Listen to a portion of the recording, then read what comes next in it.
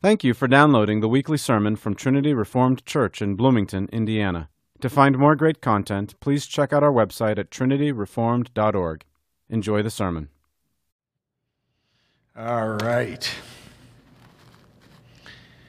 So we have arrived. And do all of you know where we have arrived? We've arrived at the last two verses of Romans chapter 8. And these are the pecan divinity.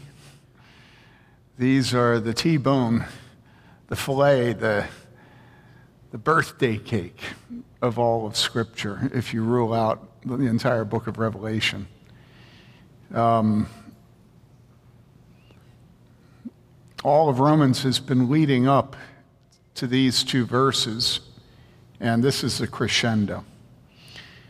And so we turn there this morning, Romans chapter 8, verses 38 and 39. For I am convinced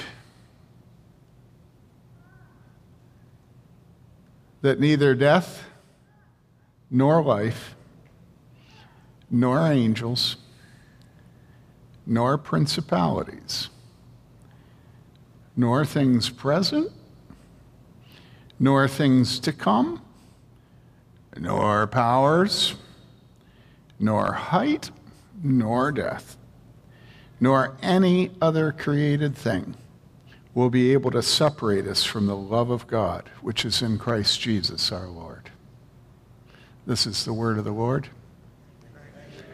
Let us pray. Our Father, we thank you for feeding us the bread of life.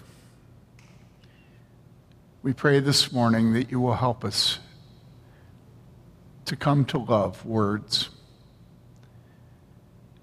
acknowledging that your Son is the Word that was in the beginning.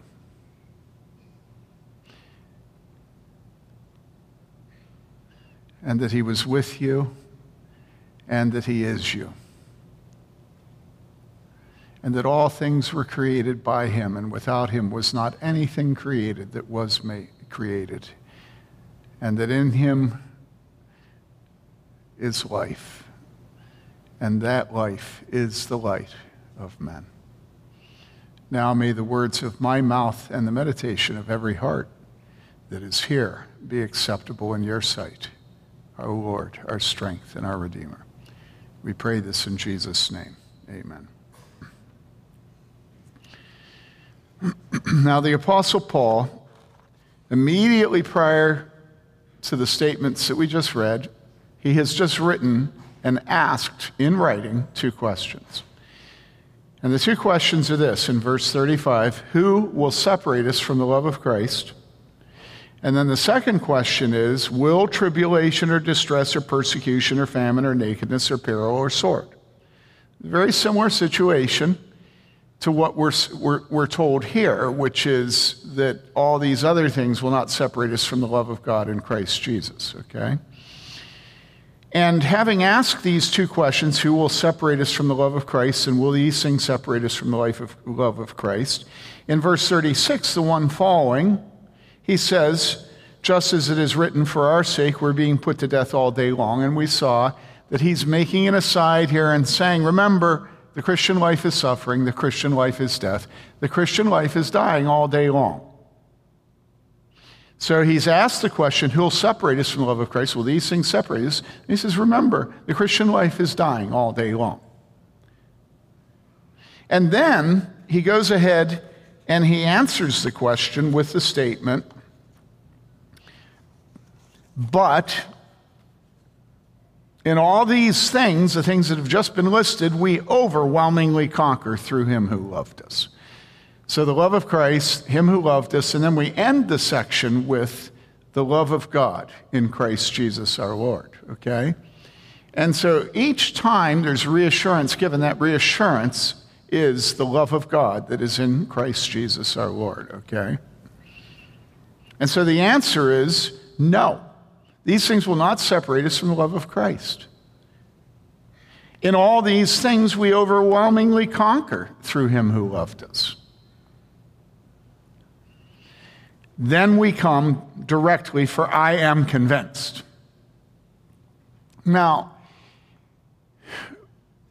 listen, what we all think is we all think that this is an unobjectionable passage of Scripture that everybody loves and everybody believes, right?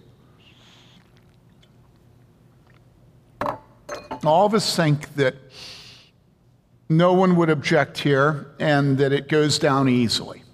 And so I want to take you on a train ride, okay? Because there's nothing that God says that you accept easily. Maddie, is that true? There's nothing God says that you accept easily. It doesn't just go down easily. It's actually not cotton candy, God's words. They have hard edges, and it's hard to accept them. Okay?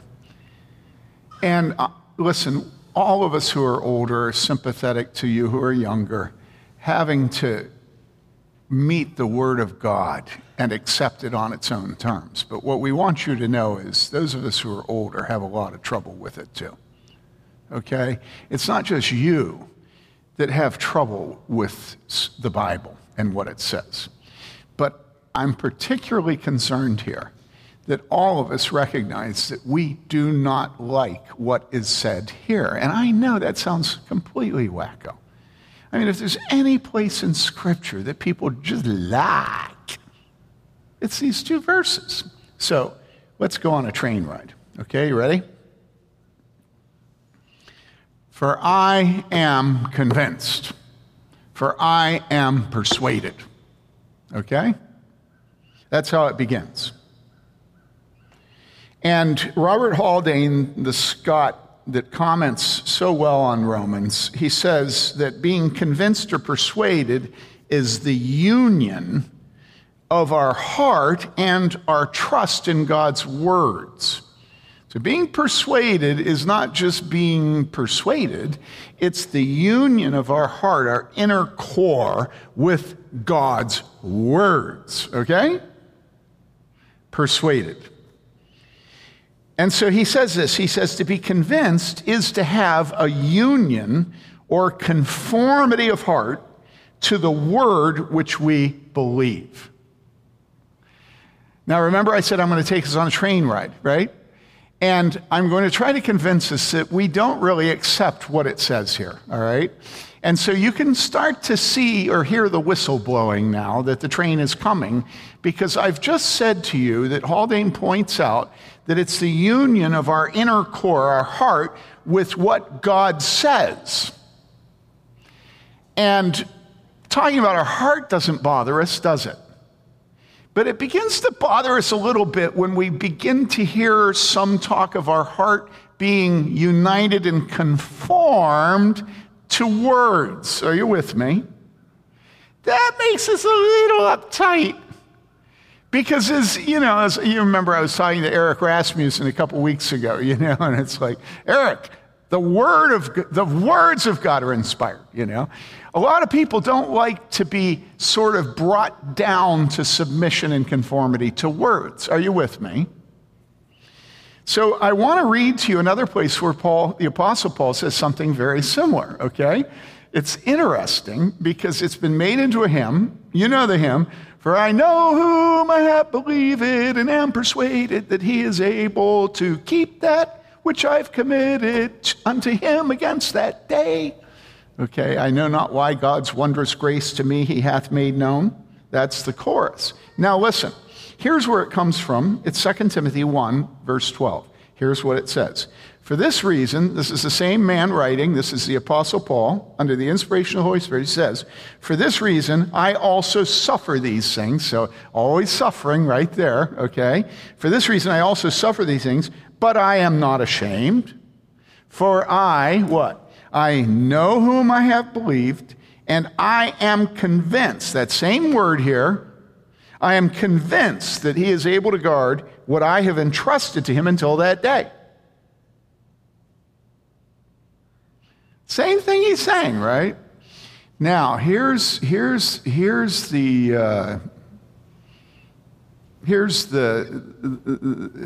you get snookered. Here's the surprising thing. Here is the edge, okay?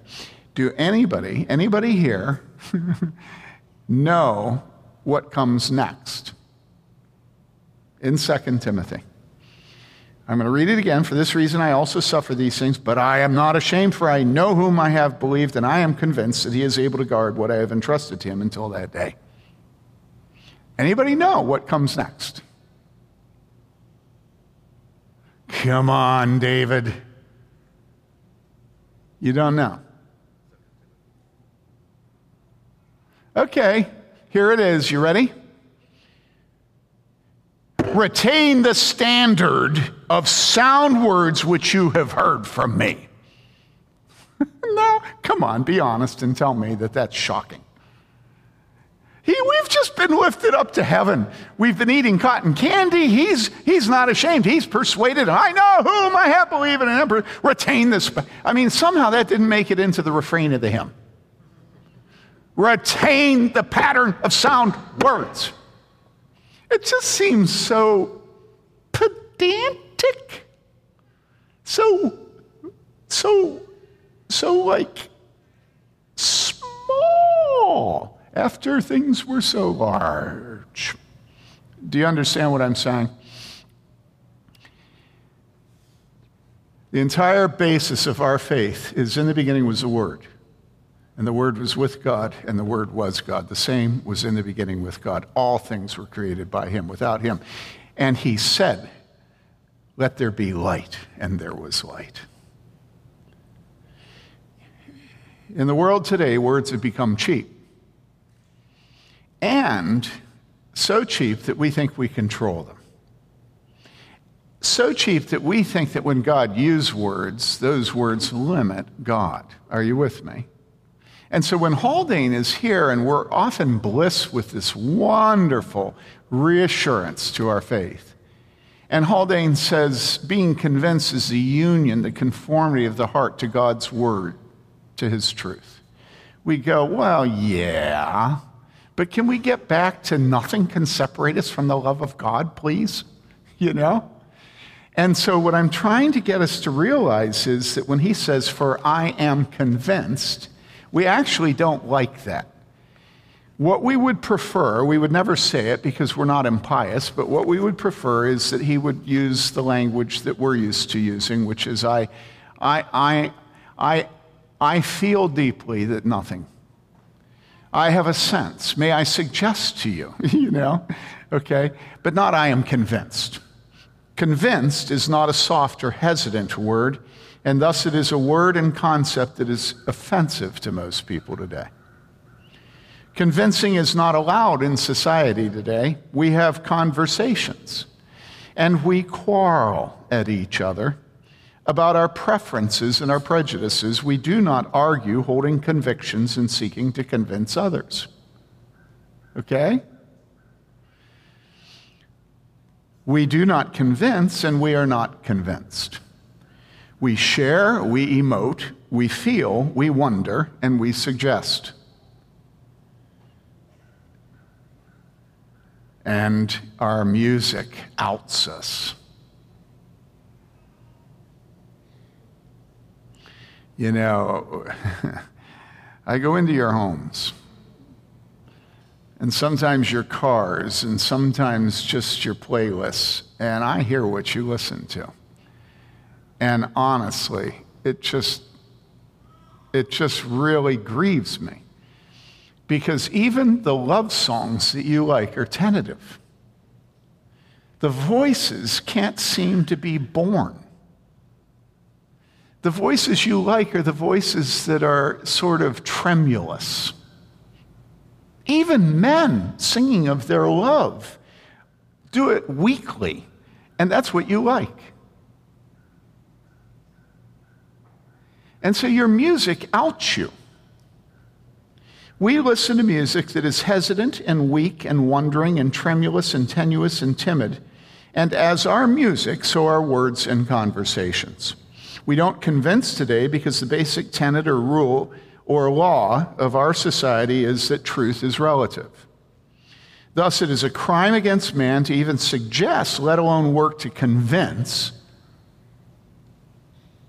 People's self-perception and personhood are so weak and insecure that it's a violation of our etiquette or politeness even to question someone else's beliefs. Arguments are ruled out as rude. We don't want to be pushy or hurtful, and what better definition of hurtful is there than pushy? Now listen, yesterday my wife and I had a little short fight in the car, okay? And here was the fight. We had been at a party. We left the party early because it's Saturday night, which is not all right by me, and because I have to preach in the morning, so Saturday night is not a night I like to go out, actually, but we'd been at the party, and I was minding my own business. And at the very end of the party, somebody came up to me and said such and such, and then said, "Now, Tim, don't do it." And I'm looking at him, and I'm thinking, don't do what? Now what am I not supposed to do? You know, I mean, I'm aware everywhere I go in my life that everybody's thinking, Tim, don't do it. But in this particular case, I can't imagine what it is I'm not supposed to do. And it just irritated the snot out of me. You know, it's like, seriously? I was just going to leave. And now I'm being told don't do it, which of course is a rebuke. You know, and it's a rebuke for something I done did, but shouldn't have, and so now I'm not supposed to do it again, right? And so I'm racking my brain as I'm looking at this guy, and I'm trying to think, what on earth am I not supposed to do? And he looks at me, "You know." And I'm like, "No, I don't know." Well, then he says, "Well, you know when you did such and such and such and such." And he still doesn't tell me, and so I just find a polite way to leave, get in the car, and I say to Mary Lee, "Oh my goodness." I mean, at the very end, it's like, oh. And Mary Lee, in her typical way, which is so helpful, she says, "Well, don't you remember what you did?" And of course, every marriage has one spouse that remembers all the bad and the other one remembers all the good. Okay?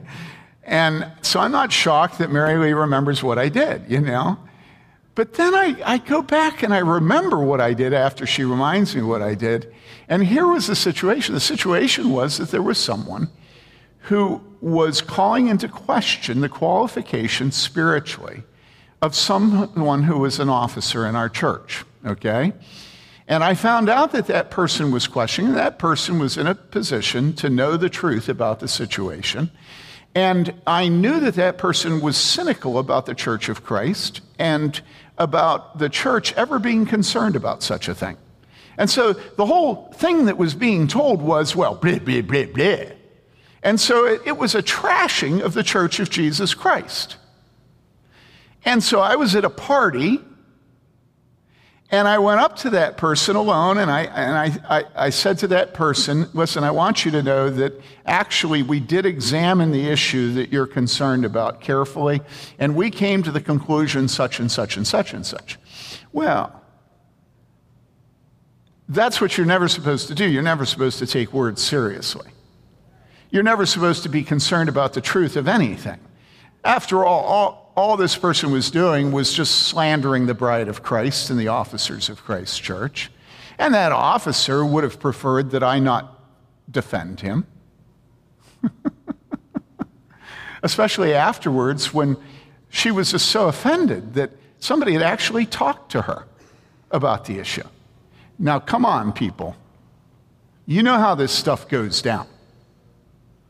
You're supposed to act as if the elephant in the room doesn't exist. And for heaven's sakes, don't make a fool of yourself by addressing the elephant in the room. Just let them make hay while the sun shines.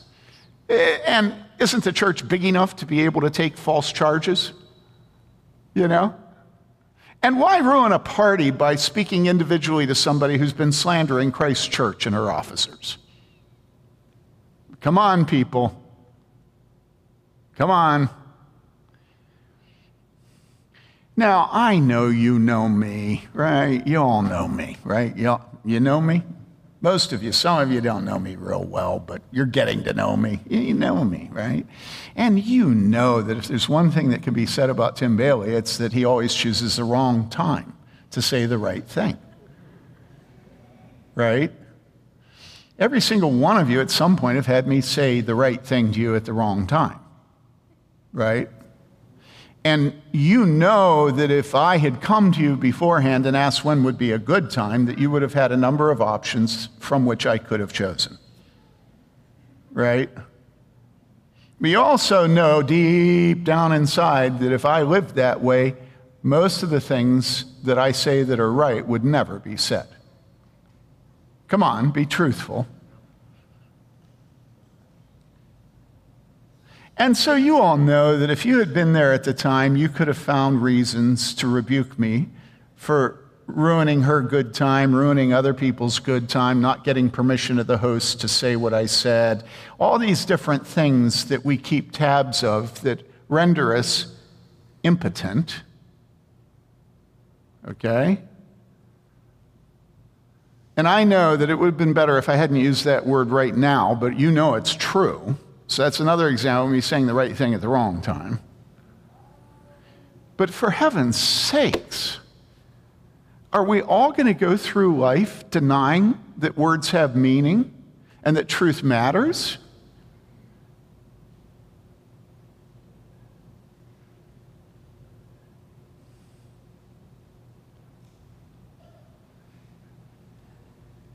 Really, are we going to live in the prison that we fashion and that we create out of emotions and sensitivities and hurt?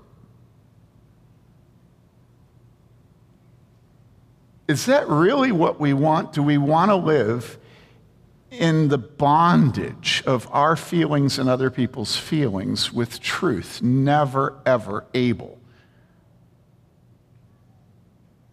to trump feelings? Is that really what we want?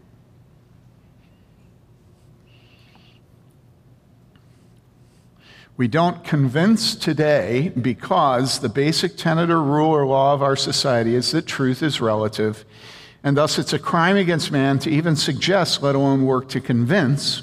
People's self-perception and personhood are so weak and insecure that it's a violation of our etiquette or politeness even to question someone else's beliefs. Arguments are ruled out as rude. We don't want to be pushy or hurtful, and what better definition of hurtful is there than pushy? Today, convictions are not something men and women live and die by, but something only the court does. And that decreasingly so. Men in prison are no longer those who have been convicted by a court of law, which is to say, convicts, but inmates and those suffering incarceration at the hands of the wicked and unjust and oppressive courts who did what? Convicted them. Made declarative statements of their guilt, weighed them and found them wanting, judged them, condemned them. They used to be convicted of a crime and sent to prison where they were convicts inside and ex-convicts outside. But no longer, and yet is it really true that we no longer seek to convince others? So that's the case I'm making. The case I'm making is there really is no place left where we can speak of truth, use words with hard edges, and have conviction and convincing and persuasion and argument. Everything has become subjective. Everything has become emotive. Everything is about how you feel and I feel, okay? And so is it really true that we don't try to convince people anymore? Well, no, it's not true. We work very, very hard to convince others still today. But it's sneaky, and it's underhanded, and it's completely outside the supervision and fairness of a debate society, of courtrooms presided over by judges, or classrooms under the guidance of the professor or teacher, or a session meeting led by a moderator, or, for heaven's sakes, a dinner table led by a father. Today, the convincing is done by a sort of feeding frenzy of innuendo and smear tactics and non sequiturs and slander and mincing and prancing and hedgewords and phrases and shrugs of the shoulders and winkings of the eyes and appeal to the prejudices of the masses. Saying, I am right is wrong because it implies you are wrong. Saying this is right is wrong because it implies that is wrong. But still, I sure can smear and lie about you, but very suggestively. And so it is today, convincing and being convinced are acts of political correctness done indirectly through perverted rhetorical ploys that we all act as if we don't see or don't hear or don't understand the significance of. Truth is largely dead, while feelings and narratives and sensibilities and prejudices and smears and cancelings live on and prosper. Truth is dead. Truth has been cast down, and now suggestivity and sentimentality and weakness and pain and victimhood and the caught prejudices of the masses sit on the throne. And then, right then, Scripture speaks with the Apostle Paul declaring in the inspiration of the Holy Spirit, I am convinced. I am convinced. Now that's your train ride. And I want you to see that you don't understand how opposed you are to the entire principle at the center of these two verses. And that principle is words matter. And we live and die by our convictions. And our convictions cannot be removed from the words, and they cannot be removed from the words of God.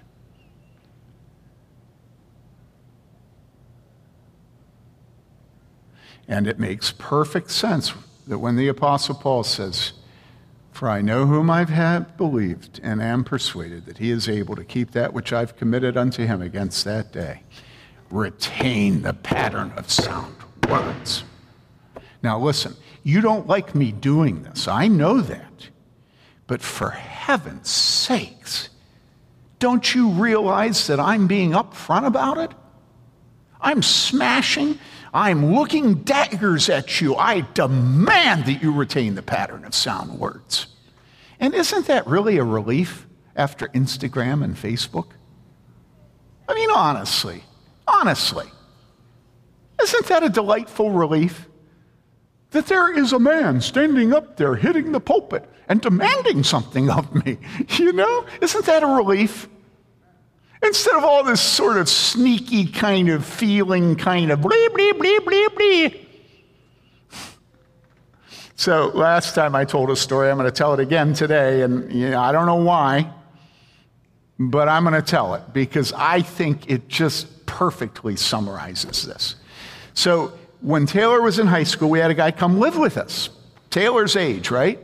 And this guy came to live with us because he needed to live with us. Why did he need to live with us? Well, the first thing we learned was that he had a very expensive iPod, and it was filled with filth. Okay? And when I say filth, I'm referring to filth. Sexual filth, obscene filth, godless filth, demonic filth, filth upon filth upon filth. That was what he listened to. Well, when Hannah was little, we didn't even allow her to be on chat. You know, she wanted to chat with her friends, and she was cute and blonde and sweet. What could go wrong? No, Hannah, you will not chat. In other words, our family's kind of tight, you know? And when it came to music, I'd listen to Pink Floyd and smoke dope while I gardened tomatoes in San Diego. And I know what that's about, and it ain't going to happen to my children. Why? Well, because it's fatalism. The lunatic is in my brain.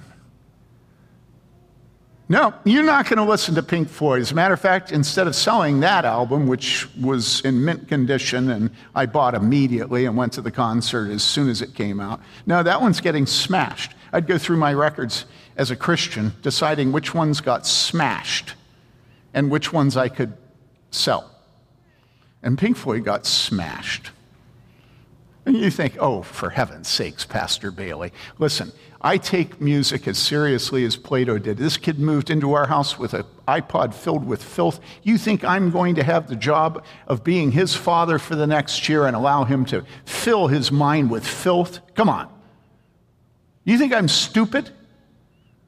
And so I said to him, dude, erase the filth. And this kid had more a sense of the legitimacy of his judgments and feelings than any person I've ever run into in my life. Well, it's a bit of an exaggeration, but I mean, he was unbelievable. And he was just absolutely certain that I was unfair, unjust, probably insecure. Well, he may not have accused me of that, but I was just unfair. And he said, no, I'm not going to erase him. And I said, yes, you are. He said, no. I said, yes. He said, no. It's not fair, it's not fair. I said, I don't care whether it's fair or not. You're going to erase it. No. Yes. Actually, no. It was no. And it was yes. And then, I mean, he was casting around for all these things that he could say. And he said to me, listen, he said, some of that music on my iPod, John Crum has on his iPod. Well, John Crum was his youth group leader, right? And I said, I don't really care what John Crum has on his iPod. He's not living in my home. He had been, but he wasn't now. And I also had a sneaking suspicion that the things that John and he shared on their iPods were the things that weren't filth. But I wasn't going to argue with him. He was going to remove all the filth, which means everything on his iPod, because anything that wasn't filth was an anomaly. And so I kept saying to him, this went on for days, okay? Taylor was watching what be going down. And Taylor's like, the longer it went on, Taylor's like, because, this is his friend living now in our home, and then Dad. And Taylor can't conceive of what this punk is doing, He can't imagine that he keeps saying no to me, right? Goes on day after day after day after day. Finally, Sunday arrives, right? We go to morning church. We go to evening church, we get home, and we're sitting in the living room on a couch, and there's Tim, and there's this dude, and there's Taylor in a row, and I'm engaging dude about his music, his filth, and I'm saying, you're going to erase it. And Taylor's down at the end, just like, put me out of my misery. And so after about 15 or 20 minutes of this kid arguing with me, I looked down at Taylor and I said, Taylor, and Taylor's like, what? And I said, you best take him upstairs and talk to him and explain to him what's about to happen. Yep, Dad. And I mean, they're out of there, they're upstairs. Come on. Taylor's upstairs, they're up there for about 15 minutes. And then they come back down and they sit down on the couch. And so I turned to him and I said, so have you erased the filth? And he starts arguing with me. And so I said to him, let's say his name was John. I said, John, get up. So he gets up and I said, come with me. We go out in the garage. I take a sledgehammer. I put it in his hand. I say, now smash your iPod. Now, let me ask you. Stop right there. Let me ask you. Is this not what needs to happen in our world, that the Word of God is a fire and a hammer, and that it that destroys all the feelings, the emotions, all the rhetoric, all the lies, everything, that God speaks and man is silent. Is that not what the world needs today? Is there any denial that that's what the world needs today? Now, let me ask you, are you his agent of reconciliation? Do you speak in the world in such a way that declares the authority of God and the hypocrisy of all the emoting of the world? Well, no. We're not good agents of reconciliation because we're more concerned about how we come off with other people. Are you with me? I mean, if you weigh on a scale, on the one hand, us defending the reputation of God, and on the other hand, us making sure that our street cred is good vis-a-vis emoting, that's not even a contest. I mean, what has our wife told us to do our entire lives but to not alienate the children?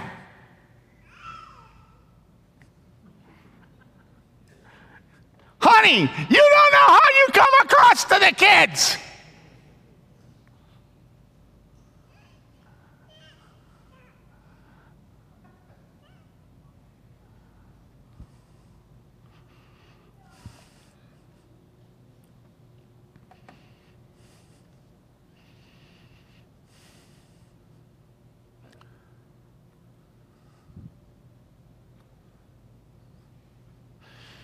And here I had in my house a young man, very bright, very handsome, very, very, very, very, very much in the prime of life. And there was not a hint in this man of the fear of God.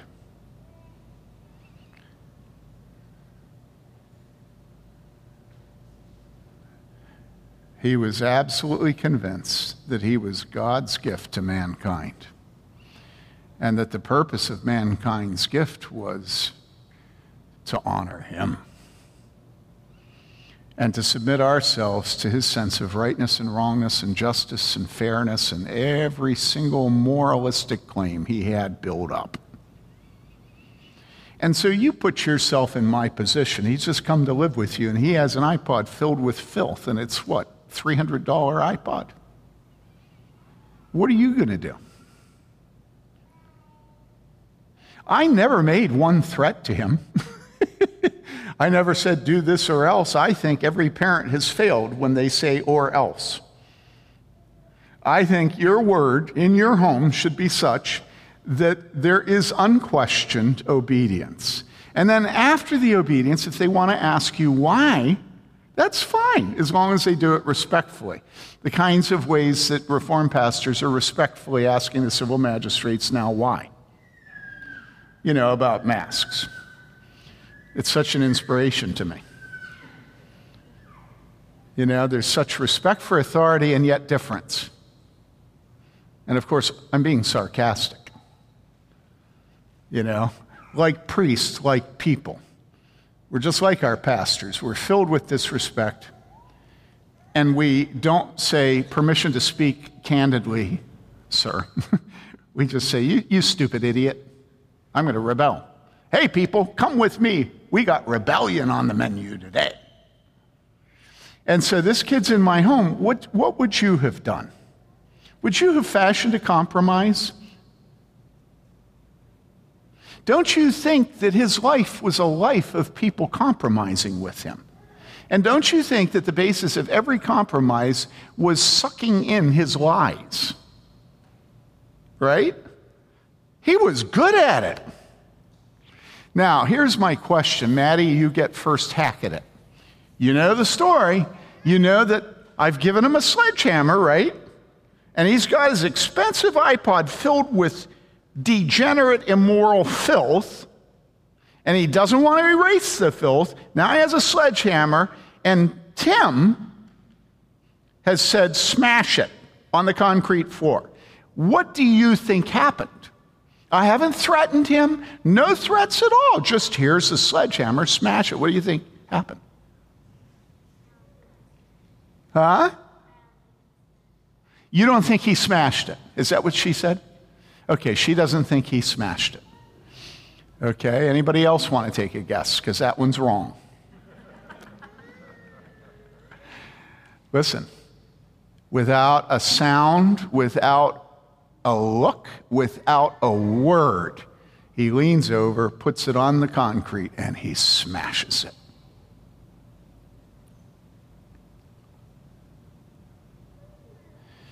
Listen, people, we don't live in victimhood and we don't live in our emotions. We live by the Word of God. And we either teach our children to live by the Word of God, or we teach them to live by their sense of justice and fairness and Black Lives Matter and avoiding being racist and all of the things that the world is going to keep us busy showing we aren't or we are. And you can't do it both, and you can't raise children to do them both.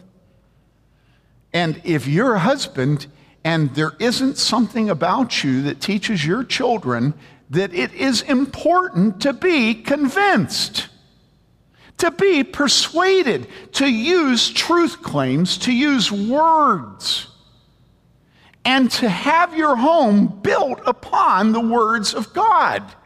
Because that's what the Apostle Paul is saying to us.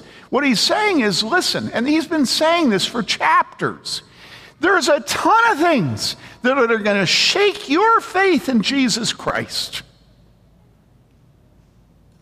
And I sympathize.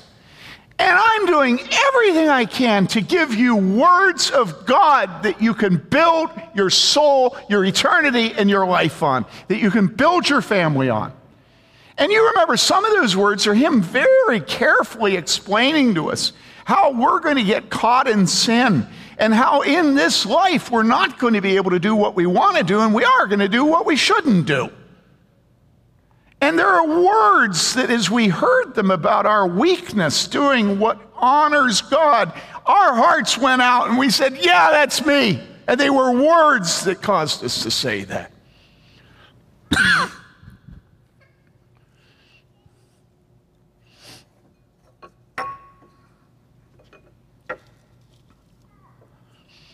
And the Apostle Paul then went on, and he's been going on and on about all the things that try to shake us off the Word of God.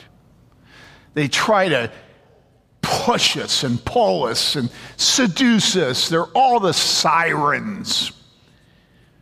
And we hear them.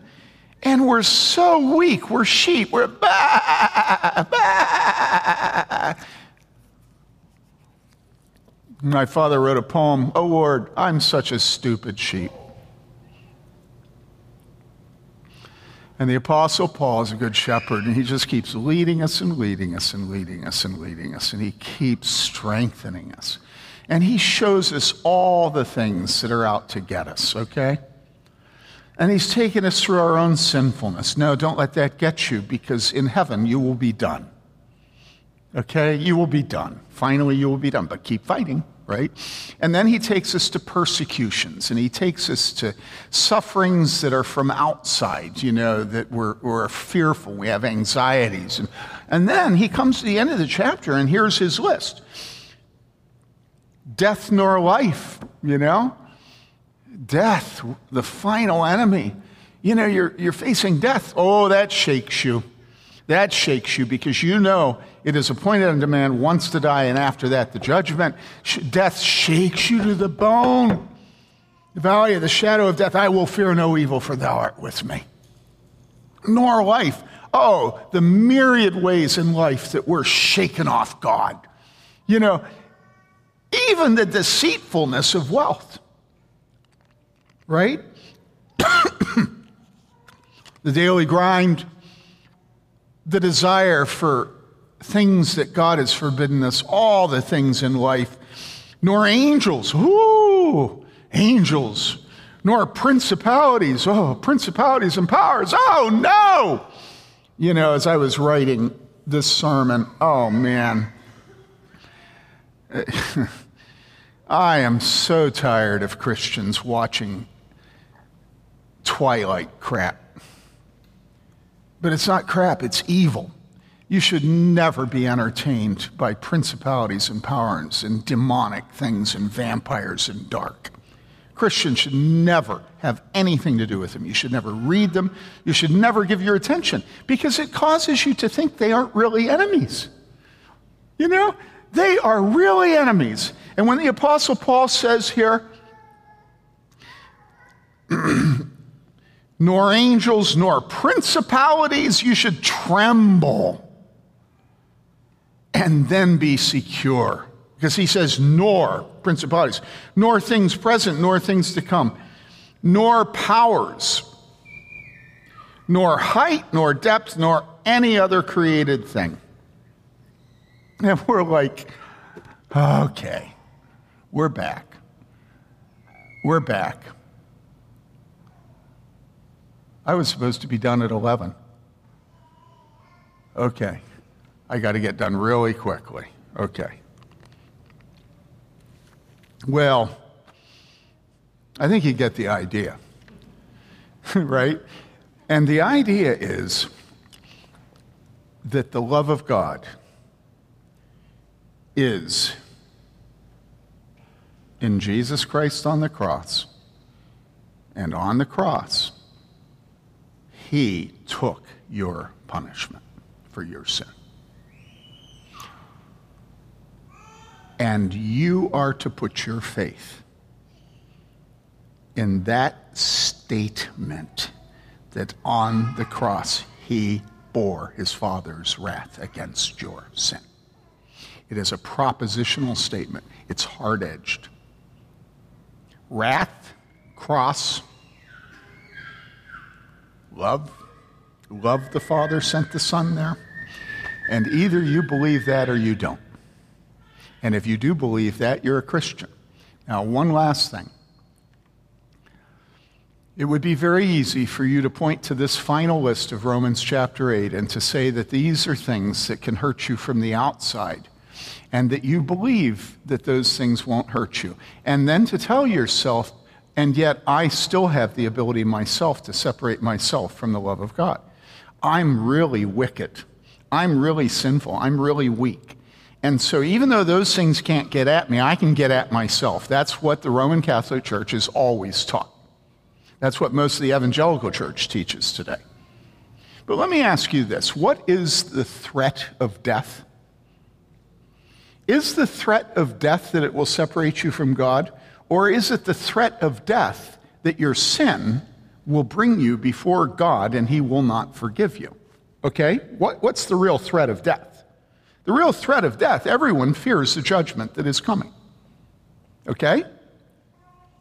And so what's really going on with each of these things is it's not the thing that you're afraid of. It is your response to the thing. Do you see that? What he's telling you is, don't worry, the future is not going to separate you from the love of God. And you say, well, I know the future won't, but what about my fear of the future? And then he says, death isn't going to, well, I know death won't, but what about my sin when I die? And I'm going to stand before God. What about that? Every one of these things, it's not the thing. It is our sin that the thing is using to erase our trust in God. Do you see this?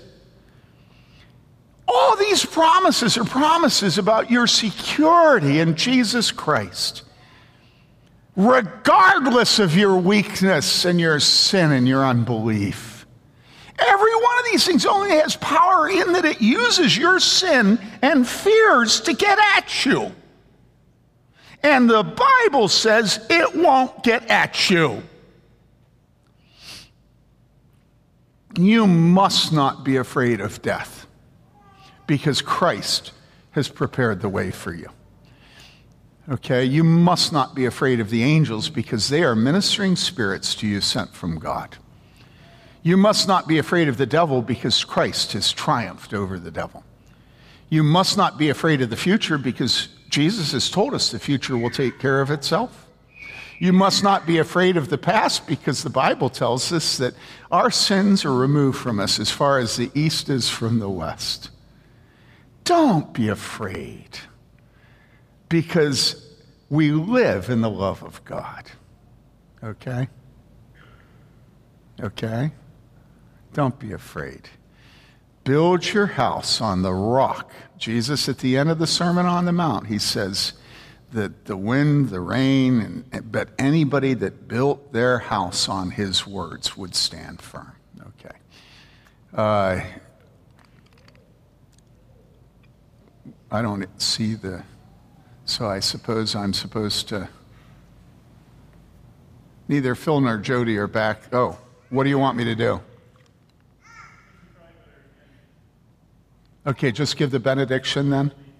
Okay, could you stand up, please?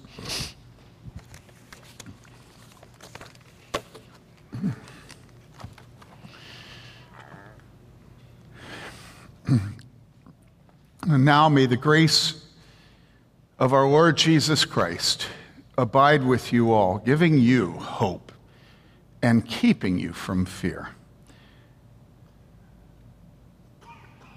Father, have mercy on us and cause us to build our lives on the Word of God, we pray.